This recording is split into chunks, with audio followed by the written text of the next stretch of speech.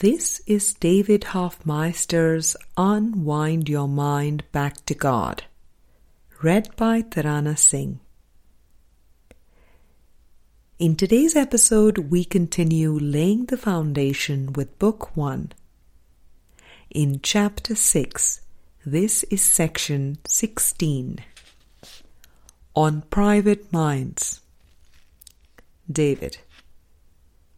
This coming together and really sharing of the heart is the dispelling of the ego. To the ego, communication is abandonment. Think about close relationships or significant relationships where you thought, I cannot tell him that. If I told him that, he or she would leave me. The whole basis of the ego is that you have a private mind with private thoughts, and you have some hideous things in there.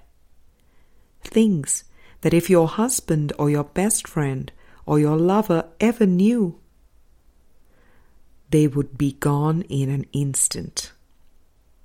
If you ever shared yourself completely. But the desire to communicate attracts communication. As we start to desire to let the Spirit be the guide of our lives, we begin to attract witnesses to the Holy Spirit. We can see the Spirit more and more. You cannot see the Holy Spirit perceptually, but you can see the witnesses to the Holy Spirit in your life. That is how you know that He is there. That is the effect of miracles. It is helpful to always keep that in mind, because the temptation when coming together in groups or family is to only go so far with communication, to keep areas of privacy and to not let go of your mind completely. But when you do let go of your mind completely, you spring into the oneness of one mind. Friend. A friend was talking earlier about the collective consciousness, the Christ mind consciousness. There are a lot of belief systems that are dealing with the human pool of consciousness, sometimes referred to as the raised mind consciousness.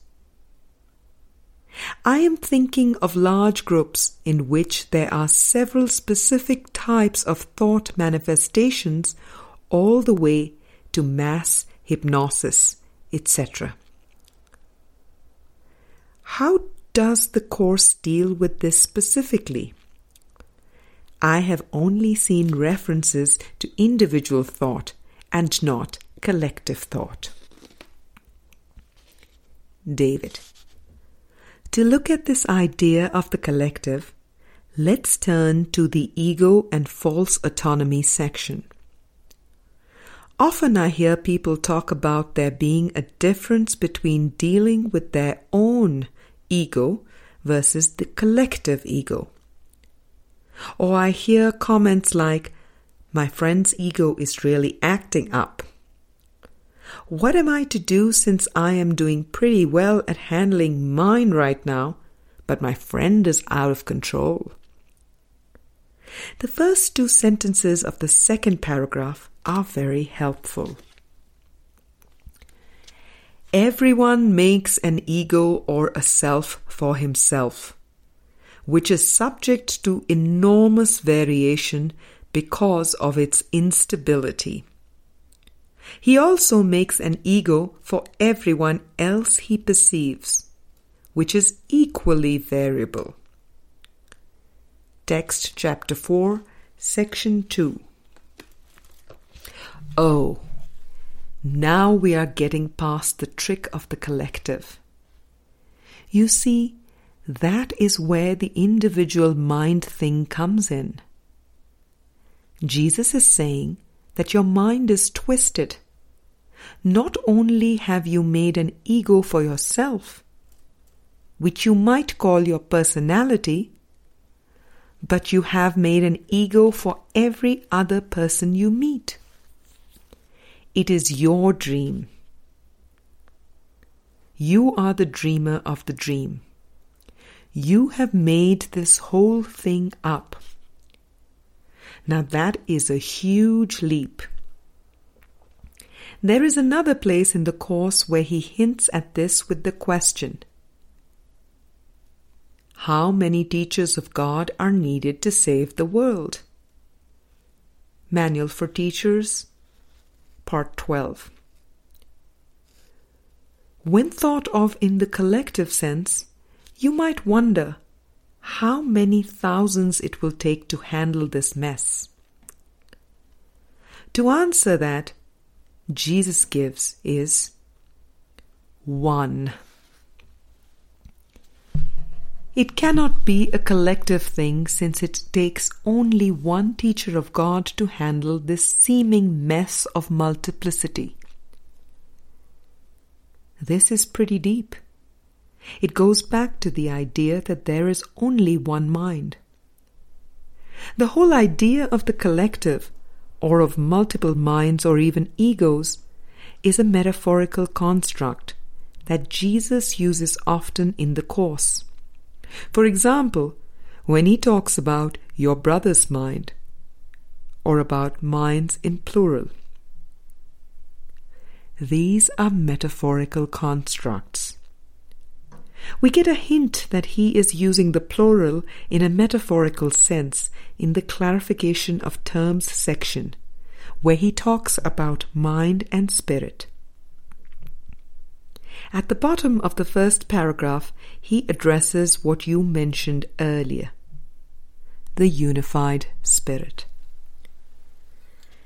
He describes and uses the metaphor of the individual mind, as if we each have one. He knows that the mind is so convinced of the illusion that it would make no sense to come right out and describe things in terms of the one mind. The Course is written at the ego level, where it is needed.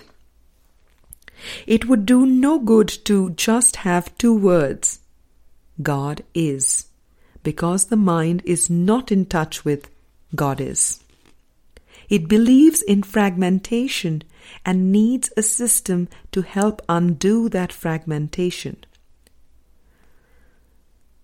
Once again, it is described as if it has 2 parts. The split mind is a metaphor because in reality, the separation did not happen. Separation must be impossible because God did not create it. But he knows that when the mind is in the deluded state, you have to have something to work with. So, as a structural component or metaphor, it is described as if it is split in 2 parts, a right mind and a wrong mind. When we get into the belief that the collective is causative in some way, that it influences individuals, this is still part of the ego's backward thinking. It is a big thing to remember that I am responsible for what I see. I choose the feelings I experience and I decide upon the goal I would achieve. And everything that seems to happen to me, I ask for and receive as I have asked.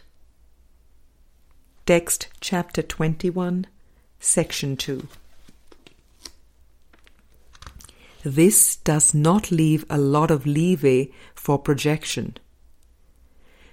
If all my feelings and perceptions come from my decision, then I am responsible. That is the good news.